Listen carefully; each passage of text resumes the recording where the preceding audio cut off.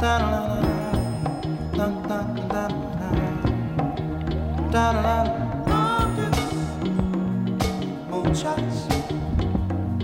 spend it on the have-nots. Money, we make it. Good morning, good morning, good morning. You are at The Morning Black, Building Leaders in Cultural Knowledge. I'm your host, Greg Jones, and here we are once again in the Vale of Paradise, right here in Valparaiso. Yes, welcome, welcome, welcome. Here we are again, and I have a co-host this morning. Byron's back in town. Good morning. Good morning. How you doing? I'm doing well. Just happy to be in town. Hang out a little bit, you know. Hang out a little bit. Oh, yeah. Where you been? I've been a little bit everywhere, you know. We jumped over from, had to run down to Texas for a conference for a little bit. Shout out to the Racial Unity Leadership Summit. It was a powerful time down there in Dallas as we were there with the family of Botham Jean. His mom and dad and brothers and sisters were there, and we were just there having a conversation in the city of Dallas about what needs to be done about this thing called race and racism in America. And so we had some incredibly provocative conversations down there, and just want to give love to everybody that was on the panels and different forums down there. Met a lot of good people in the struggle for racial justice and equality, and so it was good to meet those folks. And you know, we just had a good time. Then after that, had to go celebrate my anniversary. I made it 2 years. Me and Funke made it 2 years, and so Funke and you, Funke and me made it 2 years. All right. And so y'all still in love? Still in love. Still in love. Still in love. Still sparkle when you see her. I still sparkle when I see her. All right. That's a blessing. Yeah. That's a blessing. Yeah. Yeah. You know, so we went down to Louisville. Me and Ida, we don't sparkle no more, but we spark. You know? I wouldn't call it a spark, but there's a spark. There's a spark. Watch out. Start a fire. Absolutely. Yeah, so, no, just great. Went down to Louisville and had a good time down there. Louisville's got some interesting things going on. There's some... Kentucky? Yeah. No, hey, there's like this interesting black renaissance that's going on in Louisville. Oh, yeah? I mean, just tons of black-owned... In Louisville? In Louisville, yeah. Yeah. I got some family there. Tons of, black-owned businesses and different things like that. I want to give a shout-out to Bougie Biscuits. Bougie Biscuits? Bougie Biscuit. This sister has a store there called Bougie Biscuit, and she showed love, even though I showed up after she sold out. She's like, nah, you made it inside. I got to feed you. And she, made biscuits for us. And then shout out to this place called Super Chefs. Super Chefs, black-owned restaurants. And their whole theme is being a superhero theme on chefs. So it was great. Got to spend some time. Went to the Muhammad Ali Museum. Wow. And okay. So yeah. That was man. They did that thing right. Yeah. It's an amazing museum on his life. While we shouting out, let me shout out our summertime gathering in the park, Tower Park. We're gonna do that on June 29th. We're going to start that from 12 o'clock to about 3 p.m. We're going to have food. We're going to have little bouncy houses and T-shirts for kids. It's being sponsored by Northwest Indiana African American Alliance, the Boys and Girls Clubs of Valparaiso, and also the Valparaiso Police Department. All going to be there. We want to invite everybody out on that and, come and, do some community police and community relations as well as have a good time. We're going to, that's Tower Hill Park. That's 104 Billings Street, June 29th, 12 to 3 p.m. Everybody's welcome. Gonna have food, gonna have fun. Hope it's a sunny day. Oh, yeah. And I know it's gonna be hot. Okay. All right. Well, let's talk about what we're gonna deal with this morning. This morning, we're gonna talk a little about media narratives and their influence on unrepresented communities, media narratives. Now, first of all, what I want to do is I want to take a little time. Let's see if we can give a working definition on media narratives. What are we saying when we talk about national media narratives? Well, let's put it in. Let's put it in like this. We have to understand that there's a reason they call it your television program. There's a reason they call it a radio program. And the reason is because they are programming individuals to see things and to understand things from a certain vantage point. Right? A program is typically planned out. There's a beginning, there's a middle, there's an end, and they all have a goal of seeing something done and something accomplished by that programming, right? And so we have to understand when a program is in place, it is making an intentional intervention into some aspect of your life, whether we're talking about your psyche, whether we're talking about your, if it's a fitness program, it's supposed to do something to you physically, right? If it's a medical program, it's supposed to make some type of intervention in your life to shift you to being a certain type of way. And so when we start talking about what's happening, when you string a group of these programs together that have the functionality to push people to think a certain way, right? You're actually producing a narrative, right? Like, so you're producing an overarching story that you want individuals to operate from. No matter what the program is? Well, all programs are working to produce a narrative, right? And we have to, all programs. Okay. All programs are working to produce a narrative, right? And we have to be mindful of how those narratives are interacting in our lives. Now, the narrative, when we string together all these programs, we get a bunch of little stories that turns into a larger story, a larger way of thinking, a larger framework or worldview that is being sent and pushed onto individuals. And if you're not mindful that you're being narrated in a certain way, you start to think that narrative is the only story out there. Wow. And the danger of that being the only story out there is the fact that just like everything else in the world that's touched by humanity, those narratives and a lot of those things those narratives will say have the potential to be fallible, and they have the potential to be corrupted, and they have the potential to be levied to push against certain groups of people and certain things in order for somebody's goals or somebody's demands or somebody else's needs to be accomplished. And so the narrative is extremely powerful. This is dated. This is pretty old. This came out from the University of Chicago Press. This was in 2001. But it still seems to be relevant. These guys, Entman and Rojecki, wrote a piece talking about the black image in the white mind, media and race in America. And it says, living in a segregated society, white Americans learn about African Americans not through personal relationships, but through the images the media show them. Would you agree with that? Oh, yeah. And, he said, and the black image in white mind offers the most comprehensive look at the intricate racial patterns in the mass media and how they shape the ambivalent, the ambivalent, sorry about that,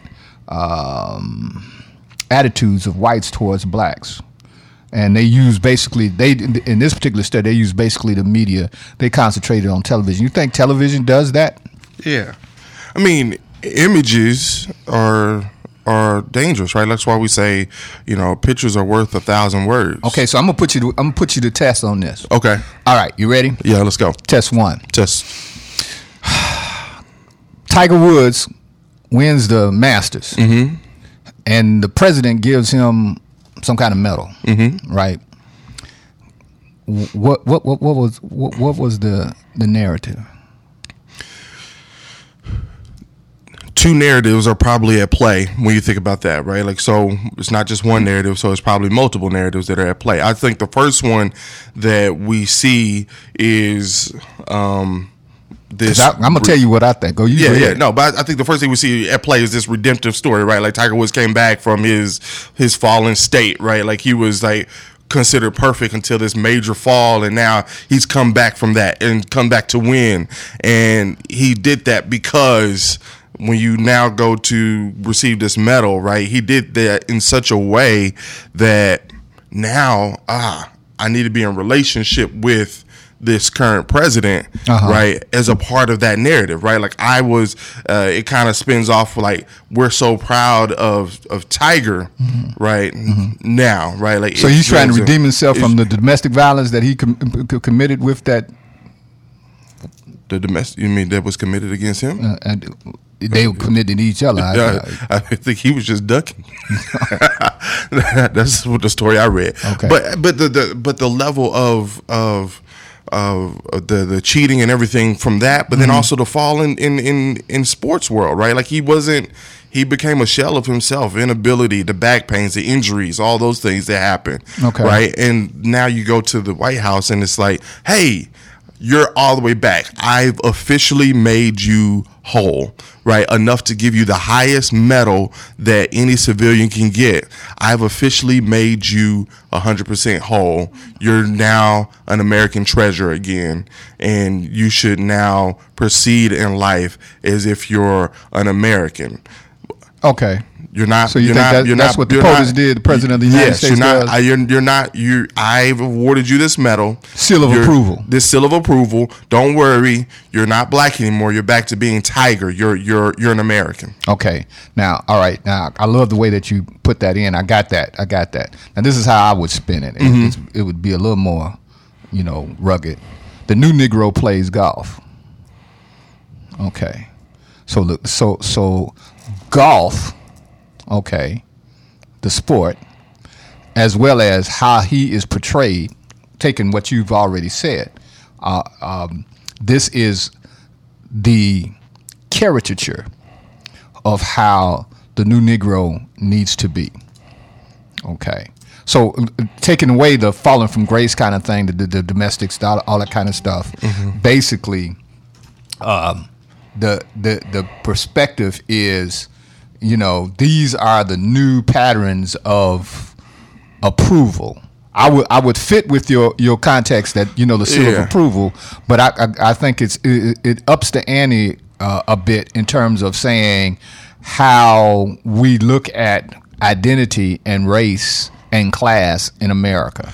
Yeah, I would say it definitely inches into the conversation on class. I would. See, that's where we gotta we'll have to take some time and do the historical, because there's been this so the concept of the new Negro versus the old Negro, right? We have to. There are some pros inside of looking inside of those categories, but I think there's also some cons, some very strong cons. Give me a con. Well, I think one of the cons is that I don't want to be limited to the expanse or the understanding of the old Negro, right?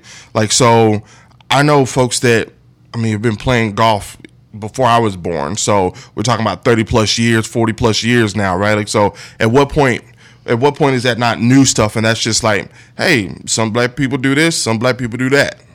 Where does it come into this? Where's the demarcation? Where's the demarcation of the new Negro? For me, the demarcation decidedly falls in terms of class. And so, in the African American community, because we're talking about national narratives and their influence on unrepresented communities, right? And so class is a definite demarcation, right? And so then because everybody don't have enough money to buy golf clubs. No, you're in the African American community. No, you're 100%. You're 100% right, right? But that's what we know about class, right? Class runs across everything. Okay. Right? And so there are tons of people that don't have those access, right? But there are tons of folks that don't have access. You talk about other expensive sports to play, right? Sure. Tackle football is an expensive sport to play. Sure. Right? But we still see that as a way out of poverty. You see what I'm saying? And I find a way out of poverty part of that national narrative as well. I think it's part of the national narrative because it's still a narrative on class, right? Right. But I'm saying we still see that. So is the way out of option. is the way out of poverty acting white? I don't think the way out of poverty is to be anyway, right? I think the way out of poverty when we start talking about systemic poverty in America is literally some type of policy change and systemic change inside of the American context. But when we talk about poverty, right? When we talk about this concept of old Negro, new Negro, right? I think there are some limitations that we put in there that I would venture to say are not beneficial, right? Because I want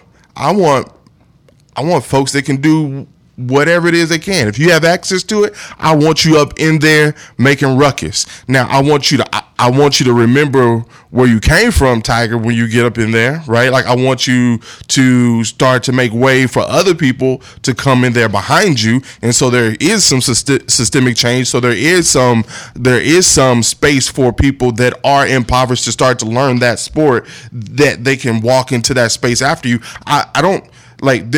For me, I don't think there's anything where, besides something that is intentionally demonstrative of wealth, right? Unless you're riding down, Rodeo and you were just throwing money out the car or something like that, Big right? Willie is. Yeah. Unless you are doing something like that, I don't want to say there is something that is off limits, right?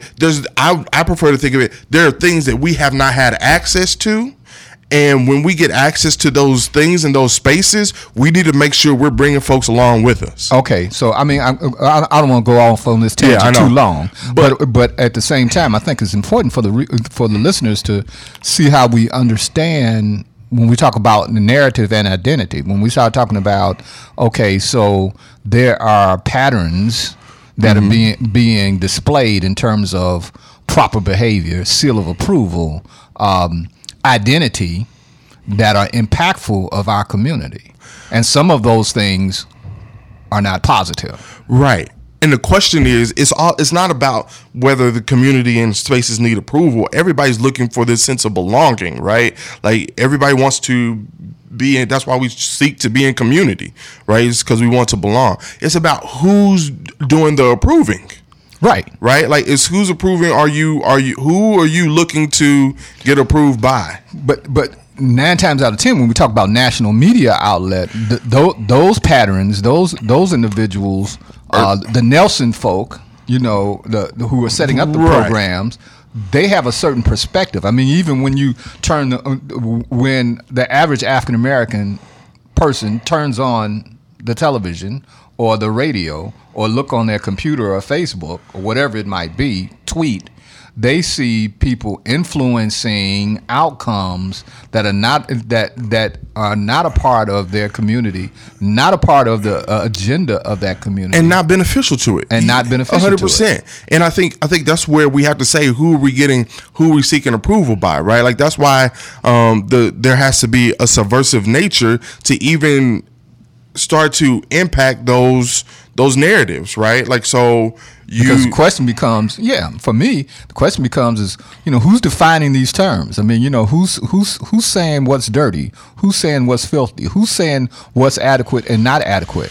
I mean, there are people in the world that have been functioning for thousands of years very, very well without necessarily having the determinants that are being utilized to set up the stereotypical narratives that we see being played out in American culture, American society. Yeah, but the question, and the next level of that is saying, when do we and the folks inside of our communities start to say, no, this is what we affirm, this is what we don't? I know we're in this community, we stand as gatekeepers for that's good, that's not good, right? And how do we give power for other individuals to make those determinants on their own without it infringing upon us? Okay. Now, see, to me, that's a problematic. We need to, I agree with that. So let's unpack it. Let's stay there for a minute. Let's unpack that. Who determines the criteria of what is being a gatekeeper or not? A gatekeeper particular perspective or not? I mean, who's keeping the gate, and what's the gate keeping in, and what's the gate keeping out? Yeah. Well, I think one of the functionalities when we start talking about gatekeepers, right, is who's willing to stay there long enough to keep the gate. Right. Right? Like, keeping the gate is not something great. It's somebody that says, hey, I'm going to stay here. Right. Right? Like, right. Like, it's, in my opinion, it's very limiting. So, like, the question is, who's going to sit there long enough? Who's going to stay in the community long enough to serve in that role? Next is who's willing to serve in the role, right? Like, the gatekeeper is not just the one that says what gets in and what gets out. You got to be the first line of defense if something negative is coming in. But okay, good. You're listening to WVLP 103.1 on your FM dial. We are streaming live as well at WVLP.org. Listen to us today. Okay, getting back to the program. Sorry about that, but I had to get, station identification. Station identification, okay. Yeah, which is part of the gatekeeping. Gatekeeper. Anyway. Greg the gatekeeper. No, brother, not at all. Look, then how do we begin to define who we are in ways that are self-determinative, that are not influenced by folks who are pushing a larger narrative about valuation? Here's what we have to understand, right? Anytime you're going to come and exist in community, you're going to come and exist in some narrative that's happening, right? So there's a narrative that's happening, right? Like, so Valpo has a very clear narrative. Like, just the city of Valpo has a very clear narrative of what's happening. If you are going to live in the city of Valparaiso, Indiana, you are going to adhere to that narrative in some way, shape, or form, because to live and exist in this community forces you into that narrative.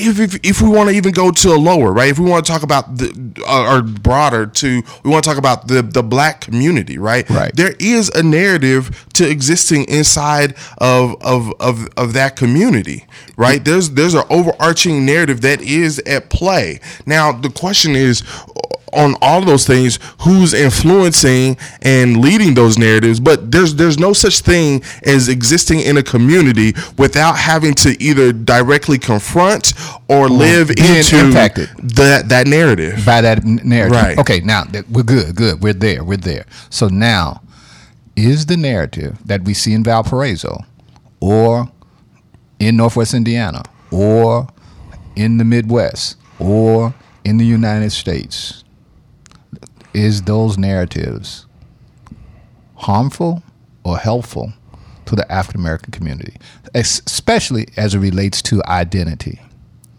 of who we are and how we function inside that community? And you want me to answer that question? Yes, sir, I do. Oh. I want you to at least take a swing. Well, here's my swing. I think, and I'll talk right now as an outsider. Even though I've been here 5 years, I'll talk as an outsider. The first thing I noticed when I came to Northwest Indiana, more specifically to Valpo, was a lack of representation in every aspect of civic life.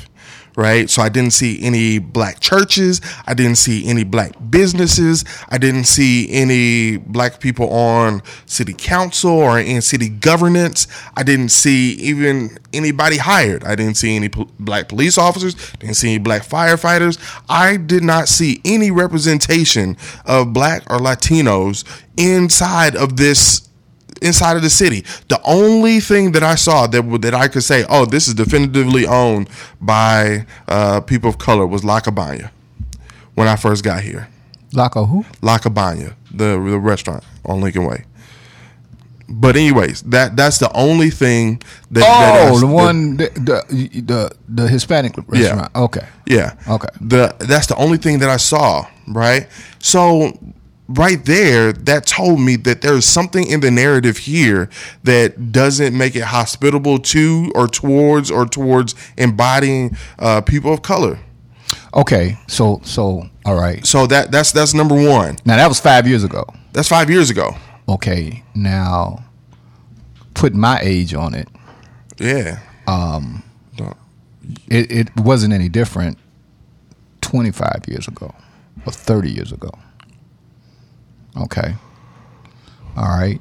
A little less visible were individuals, people of color. So much so that when people saw each other, they got encouraged because they said, oh, thank God, there's someone else. Okay.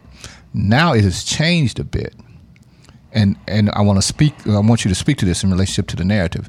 It seems that when people do see you now in Valpo, they really don't want to connect with you. They want the larger community to assume that it's a normative thing to see you, or they just don't want to basically communicate as quickly as they did 20 years ago. Yeah.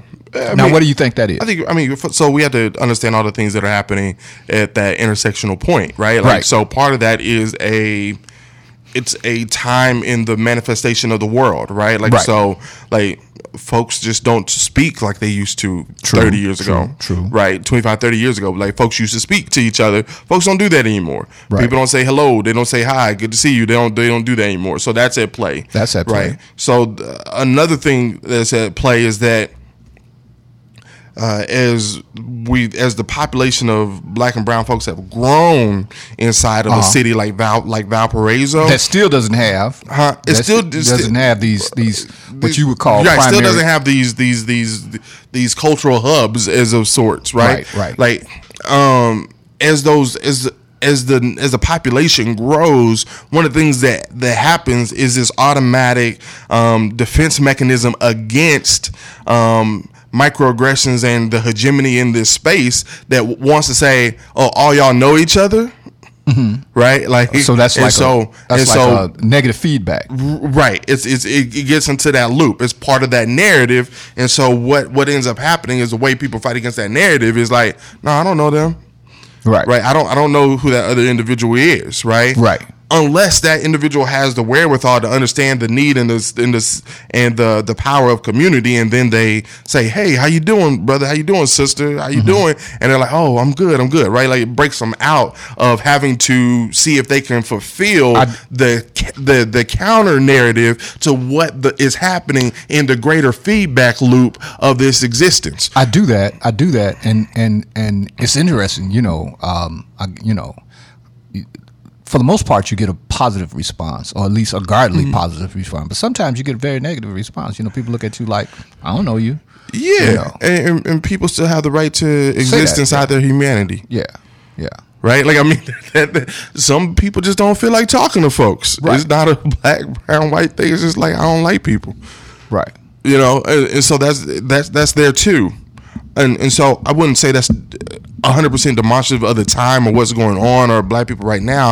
I think that's more demonstrative of the context and situation that's happening in the broader world as well. So you think the narrative is impacting how we are being or striving to be human? It's impacting our humanity. Yeah. No, it does. It does. Yeah. No, and it's not just impacting our humanity. I mean, humanity. It's impacting humanity. Right? Like, so when you have a narrative that's driving as hard as the narrative is, especially in America against people of color, when you have a narrative that's driving that hard, right, one of the things that we have to do, and we have to be honest with, and our white brothers just have to be honest with, is what that narrative is doing to you.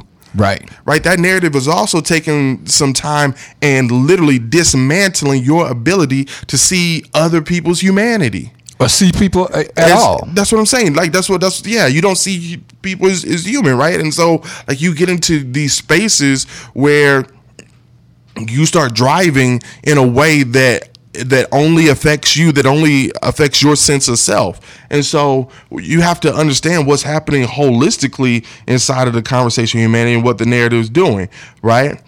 at the end of the day, you have to ask I think a greater question is why are these narratives set up in this way?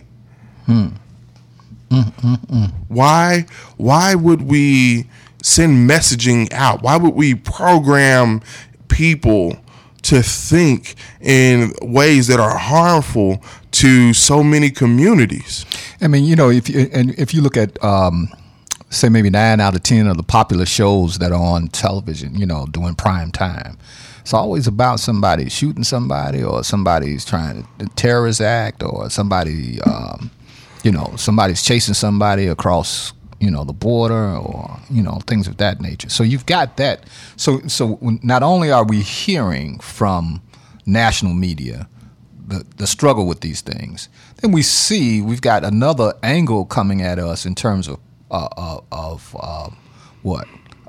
situation comedies or situation drama that's playing itself out, and then it impacts music. It impacts how people, what people sing about, what people read about, what people write about. Just was watching something talking about the roast, how people used to talk about each other, and and stuff like that. Just negative kind of comedy, that kind of thing is taking a upsurge and things of that nature. Yeah. And comics are saying, well, it's so much mean-spirited is not out there. You can't really do certain comedy. You can't do any longer, because if you do that, you find yourself on Twitter or something like that. You can't. There's certain things you can't say, can't do, and that is being driven by a particular narrative. What do you think this is? What impact do you think this is having on the African American community? What are the kind of things that you are seeing from your perspective in your travels? Because I know you travel a lot. How people are acting, how are people responding to this kind of stuff? Well, I think it depends on where you are, right? Like, so that's where I think the second part of our conversation is going to be really important. Is one of the things that happens is that, are you in spaces where you can get a strong counter narrative? Are you in spaces where you can have somebody breathe and feed another concept into your life, right? That's why, like on the front end, I wanted to mention, some of the cool things that are happening in Louisville, because one of the things that happens is when you see there are black exhibitions and art shows and things that are happening, black-owned restaurants and businesses, right? You have like a huge mecca in the Muhammad Ali Museum that is an expose of blackness, right? In a turbulent existence, right? Of the 60s and the 70s, right? And right in Louisville, Kentucky. Right in Louisville, Kentucky, right? So when you have that, those serve as counter narratives to what's being viewed in other spaces. So right? And that acts as a counter narrative. People are not saying aha or wow or this is something extraordinary. This is a normative. Well, and it begins to serve as a normal place where you get information and learning from, right? Like, so here's the deal. The narrative is not like this. Unfortunately, it's not like this huge target that you can like zero in on and say, we cut it right there, we're good, right? It's one of those things that's flowing through your psyche, that's flowing through your subconscious in such an effective way that it just says, this is what normal is, this is what it should be. So if you don't have anything else like a black-owned restaurant that you can go to and see, no, this is what black people do own businesses, right? Like, this is not foreign. When you see them, like when you see these spaces where you have black art and artistry on display, right? When you see those things, it serves as a counter narrative, right? Like, so right, and it's what everyday people are doing. I mean, right. So, it's what's happening at that time in your backyard, right? Like so it's like, oh. No, we're not, like, whatever's happening on TV, like, our life's nothing like that. So they don't know what they're talking about. Right. And so... and it's strong enough to take hold in terms of people forming identity. Right. I remember being in a meeting and we were talking about local art and, local artists. And, everybody kind of, dabbles, sculpt or, does something, in African American community. Usually, at least they used to. And they might not be doing it as much. Like you say, things change culturally, but I think it's still happening, and I'm pretty sure it's still happening. And one of the things that I was really fascinated by is how certain people in the meeting were saying, "Well, that's a special category of art that we have to create, because we want to call that localized folk art." And I said, no, it's art. It's like, it's just people expressing themselves like they do. Why do you get to set a special criteria and valuation for what is clearly something that people have been doing for a very long time? Yeah. Why do people, and that's where I'm pushing. I'm pushing toward, why do people have to always control the narrative? Well, I think the why is very simple, because if you can control the narrative, you can control minds, and not on some type of pinky in the brain, we're gonna take over the world, but literally on I can help you think about and choose what you're going to buy. I can help you view and think about when you're going to buy it. I can push you to buy only one brand versus another. I can make those brands have to come and pay me incredible dollars to make sure that I put their placement in the TV shows and on these certain time frames, because it's going to affect so many people's minds. Like, it's all a part of this grand narrative that we really ought to call capitalism, right? And the fact that you need things and you need stuff and you need people to consume the things that you create so that you can then have money, right? Like, it's all a part of that cycle. And so why do we want to push certain things? At the end of the day, the narrative is going to be about resources and finances and who has it and who doesn't. So at the end of the day, are we saying that the identity of our community will ultimately be decided based on the direction of capitalism in this society? Well, if we're going with the mainstream narrative, yes. If what counter narrative could stand up against that? Well, I think there are several counter narratives that can stand up against that. I think one of the counter narratives that can stand up with that is a global counter narrative. Mm-hmm. And it can stand up against that because it encourages people to get out, see the part of the world, learn about the way things happen someplace else, go think about things differently, think about what can be done differently, right? The global, and that's why you see so many attacks against a global narrative right now, right? Like, that's why you hear the shut down the border, or we got to watch this, or this place or this country is this country is that, they're bad, they're this, right? The reason you see that right now is because a global narrative force is by its nature fairly subversive, right? Like, it forces people to think differently and to want to think differently and to want to be demonstrative of something that is different. Well, a great example of that is the people who, unfortunately are dying on Mount Everest. It's got this long line of folk because the narrative has been, well, you haven't really experienced life until you breach the summit. Right. And so you got these 300 people standing in line in this elevation where there's no air. Right. And people are literally stepping over each other along with the trash that 300 people leave when they're climbing it. Not to even talking about that. But that's based on a narrative. A narrative.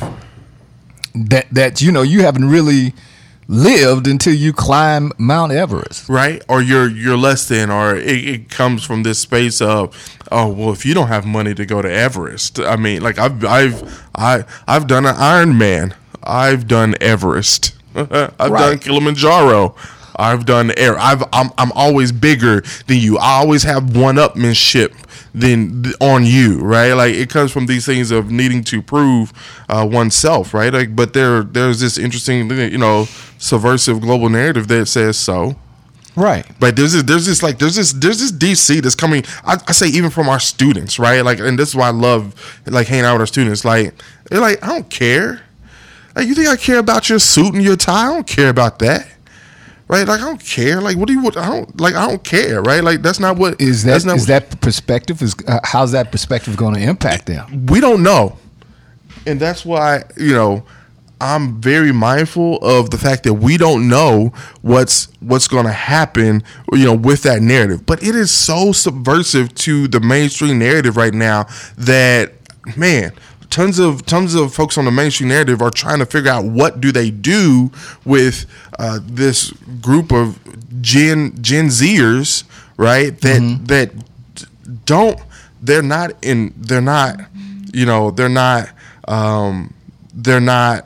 excited about, they're not confused about, this thing that we call. They're not buying it. They're not buying it, and they're like, okay, how do we market to this group? And they're like, I don't want anything you have, but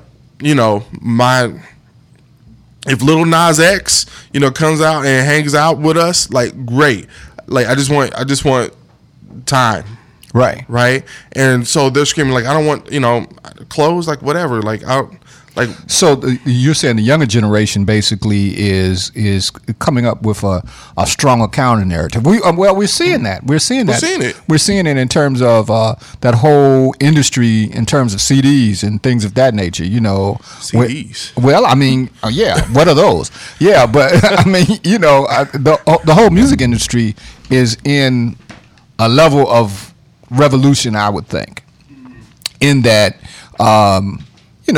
the young people just are not buying the industry any longer dominating, music.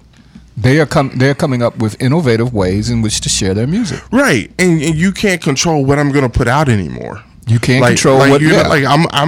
My voice is going to be heard, and you're going to hear it in these ways, right? You're going to hear my narrative, right? Right. You're going to hear my version of the Shy, not something that you're just gonna program on news every night. Absolutely. Right. You're gonna see what I have to say about my city. Right. Like and you're seeing young people do that. You're even seeing it like even taking hold mainstream, because mainstream's starting to say, hey, this is what people are watching. We better do something with it.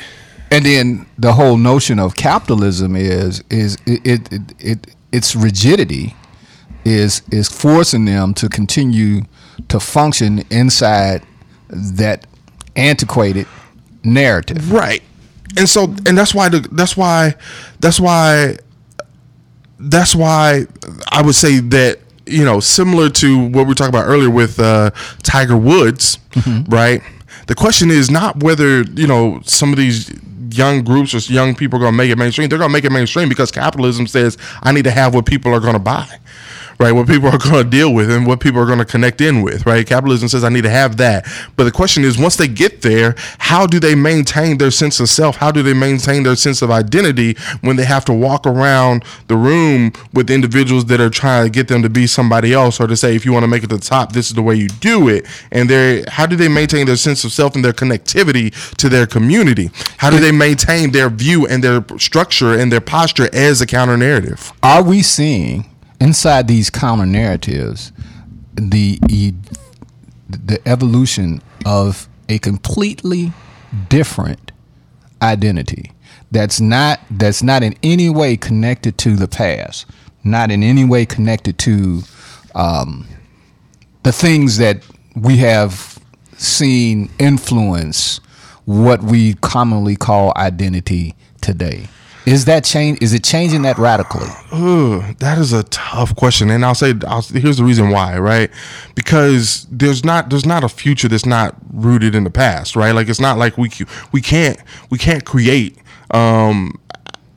just in a alternate reality. Right, like this isn't this is not a Marvel movie. Right, like but one of the things that we can see, and I think is important for us to note, is while people are still creating inside their context, they are not anchoring themselves in previous fields of thought, in previous ways of thinking. Right? That's all I'm saying. And so by Bitcoin mentality.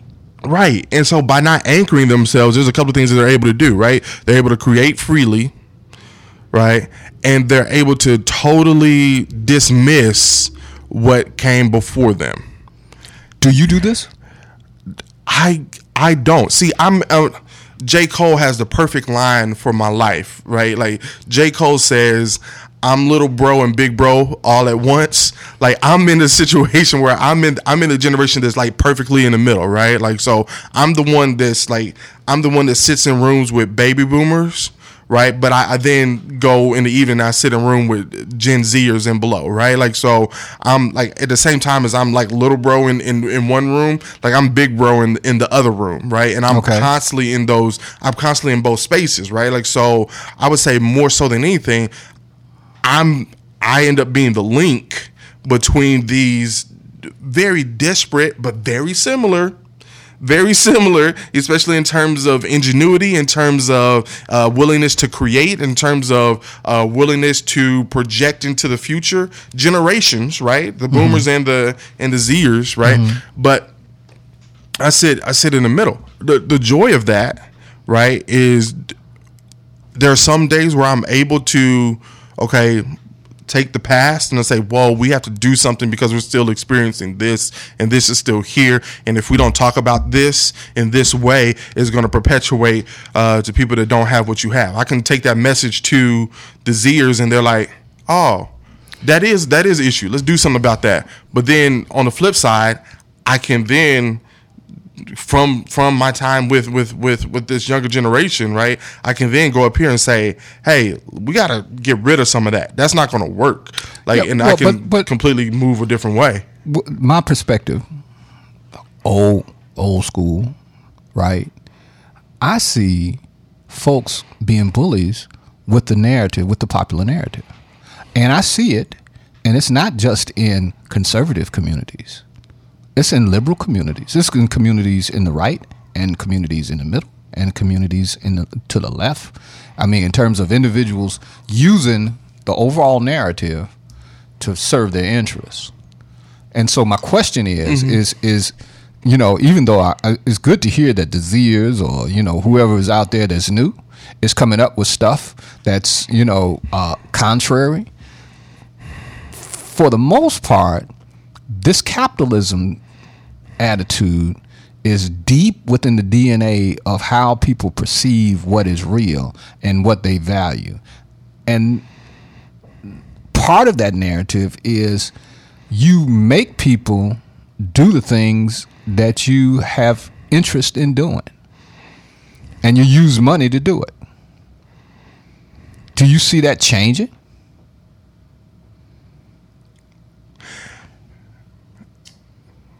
To some extent, yeah. To some extent, no. Like, cause here's the issue, right? Like the issue is that people are still hungry, right? Like at the end of the day, people want to be able to buy food. They want to be able to take care of their mama and them, right? They want to have things, right? Like, and so to some extent, it is changing because there are pockets of people that says like we don't want to function that way. I don't want to function that way. I don't like that. I don't want to be. Doesn't make me feel driven by money. Like I want to be driven by my artistry. I want to be driven by like the things I'm passionate about, right? But at the end of the day, we're typically starving those people out, right? And we do it. We starve those individuals out with a vengeance, right? Like we starve them out because first thing we do is that we dismiss them, right? We say you're crazy. I see this happening in academia. Yeah. Big time. But we can get into that conversation, but that's because academia has moved away from teaching people how to think and moved into this concept of teaching people what to think. The narrative. Right, teaching the narrative. And the reason academia is teaching the narrative is because academia is on that capitalism tit too. Wow. Right, and so no, I don't want to teach people what to think. All right, like if we truly want to be academicians, like it's like no, here's all the ways you can think. Now, what's going to serve you best? You got to choose that for yourself, right? It's not just a academic exercise, but it's also a moral exercise that equips people to go out and to navigate the world. Taken off the table. Well, that's taken off the table. But why is that taken off the table? Because the goal has now been to make people shift these things balance into jobs. Budget. Right, like in like you need to be able to get a job, right? And who's hiring, Yeah. Well, unfortunately, there aren't any Zers hiring right now, right? Very few, right? There are very few millennials that are hiring, Right. Right. Most of the people, everybody's in the Zuckerberg, right. That's, like I said, there's very few, right? Like most of the Right. people that are hiring right now are either Xers or boomers. Right. Right. Like, and what is their So you got to think like an X or a boomer. Think like an X or a boomer, right? And so now we're going to get into this like critical clash, right? Like, so I project over the next 10 years, we're going to see about 3 or 4 bubbles like literally explode inside of the economic system, because you're going to have a group of people that's like, I don't care about that. Like, I'd rather, like, I'm just going to go live my life over here. I don't care about that stuff. And then you're going to have to Yellowstone or something. Right. Like, I'm out of here. And then you have another group that's going to like, that's what I've been bred for. Right. And so they're going to come. And then there's going to be even a third group that says, I'm taking everything that I can when I can. Yeah. And I think the third group is going to be the group that ends up canceling out, right? Like, you can't exist in those two ways of thinking without having some issues, right? Like cognitive dissonance. What happens when two narratives, right, come in contention with each other? Yeah. You have this thing called dissonance, right? Like your mind's like either going to double down on what you've been taught, or you're going to literally reshape your thinking, reshape your action to exist that way. And so right now, as a country, we're coming into this dramatic space of dissonance, right? And I would be, I would say this dissonance was caused by our political climate of moving from a narrative bending individual known as Barack Obama, right, to a doubling down, a reaffirming of the narrative inside of Donald Trump. So the class conflict and the racial conflict is inevitable, is what you're saying. It is, right? Like, so as long as people are hungry, right? As long as people are hungry, as long as people are starving, right? Like you're gonna have this consciousness of this class conflict, right? And in a system and in a world where the only way that you can, quote unquote, be rich is to make somebody else poor, right? Then you're gonna exist inside of these consciousness, right? I was in a meeting earlier this week in the city and was talking to a couple of different folks, and one of the things that came up was the concept of pay, right? And who's getting paid and how are they getting paid, and is it a fair and equitable wage? And the first thing the guy says, oh, well, I've heard about all that fight for 15 stuff, and like, what are you going to do for $15 an hour? What are you doing that equates to $15 an hour? Are you willing to come in early, leave late, this, that, right? Mm-hmm. Well, I turned to him and I said, so what are you doing for your $120,000 an hour? Or a year? I was like, let's understand this, right? If your institution falls right now, you can't feed yourself, right? Because everything that you've built on is on a concept of needing somebody else to be under you. The only way your $120,000, the only way you make your $120,000 is if there are people making 7 and 10 beneath you that can actually do the work. And here's the issue. They're saying, whoa, why are you doing this? And you have none of the requisite skills to do what we do. Right. Which is a legitimate question. And so one of the things that, and as we're going back and forth, of course, inside these conversations, people get in their feelings a little bit. I said, so what makes your skills more valuable than their skills besides a narrative that says that they are? But see, that's been going on for generation after generation. It has. And and it's fueled by, that's what's so insidious, I think, to use your word, is that, the national media, the news media, the programmatic media, narratives, the music, the academic environments are all set under that same narrative. Yeah. So it's very few counter narratives. Where are we gonna find and generate enough counter narrative to avoid the influence of that national And that's the question, right? Like where are we going to find and avoid that, right? Here, when we start thinking about the economic shape and policies that we're leaning on, like we're leaning on those economic policies because guess what? The people that somehow ended up in power, like they ended up in these spaces, they're there because literally they can't do anything else. Like I challenge what would your life be like? And this is to all the fat cats, all the billionaires, right? Right. What would your life be like? Tell me, what would you be able to do? Where would your plot in life be if everybody had the same amount of money? What makes you special? What makes you more beneficial? What makes your ideas better? Right? What makes if I can go and fund my own ideas and I don't need to talk to you and you're not going to take 50% of my idea, right? Like let's unpack that. Like if we take money out of the equation, what puts you in any effective space where you can do what other folks can't? Well, the answer to that is that there isn't anything, that like, I mean, if we start off on the same line, if so to speak, in terms of idea, and don't have the same penalties for poverty, right? Mm-hmm. It changes how the world looks. But I mean, it's a fascinating quagmire, I think, in terms of American culture, American society, because we are caught essentially in a trap, so to speak, that basically is not going to change unless we can involve ourselves deeply in a counter narrative that basically can divert outcomes. Right. And we have to be committed to that counter narrative. Like I think we get it, and I get it. Let me talk about me for a little second, right? Well, go ahead. Well, no, I exist between two narratives. Right. And part of that is survival, but then the other piece of that is, am I always committed to the counter narrative? Right. And what does that mean for me to be holistically committed to that narrative? What do you lose? Right. What do you gain? What do I lose? What do I gain? What if I wasted time on? Wow. Right. Like what are some things that I've committed a lot of time to that doesn't matter? Right. Degrees and things of that nature. Well, I mean, the example I look at, a guy hits a foul ball, pops a 4-year-old kid upside the head. Simple, and he goes down on his knees. They make it a national kind of most tweeted kind of thing. Oh my God, he's worried and concerned about the kid because he's got kids.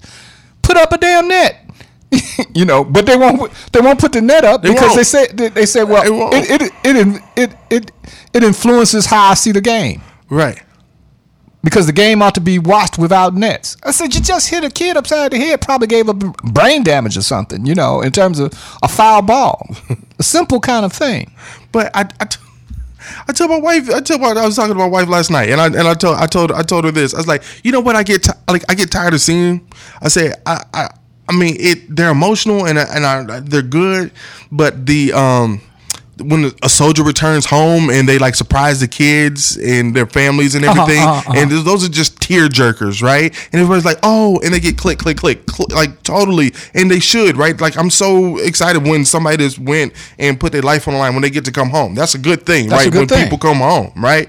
But dadgummit, I'm like, here's what I want to post under all of those. Like, how about we stop doing dumb stuff that keeps sending people to war? How about we start doing dumb stuff that puts people in these situations, right? Like, how about we do something like that? But no.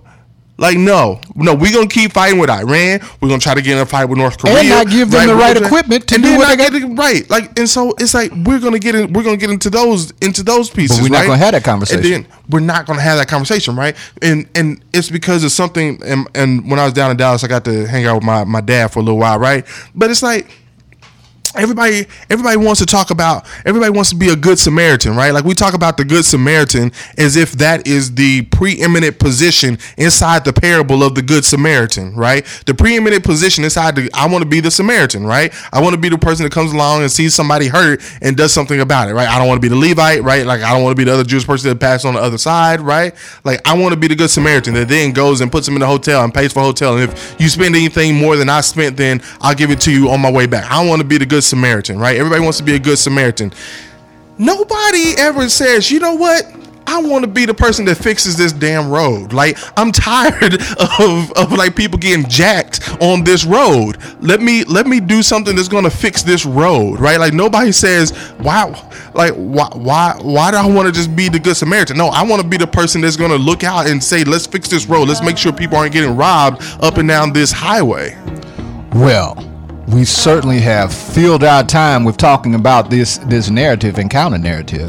We need to have a part 2 on this and talk about how it has affected specifically the African American community and what the future looks like. We'll have to do that at another time because our time is up for the day. Until we meet again, Morning Black, building leaders and cultural knowledge. Have a great day and watch that narrative out there. Have a great day. Made me wanna holler the way they do my life. This ain't living, this ain't living.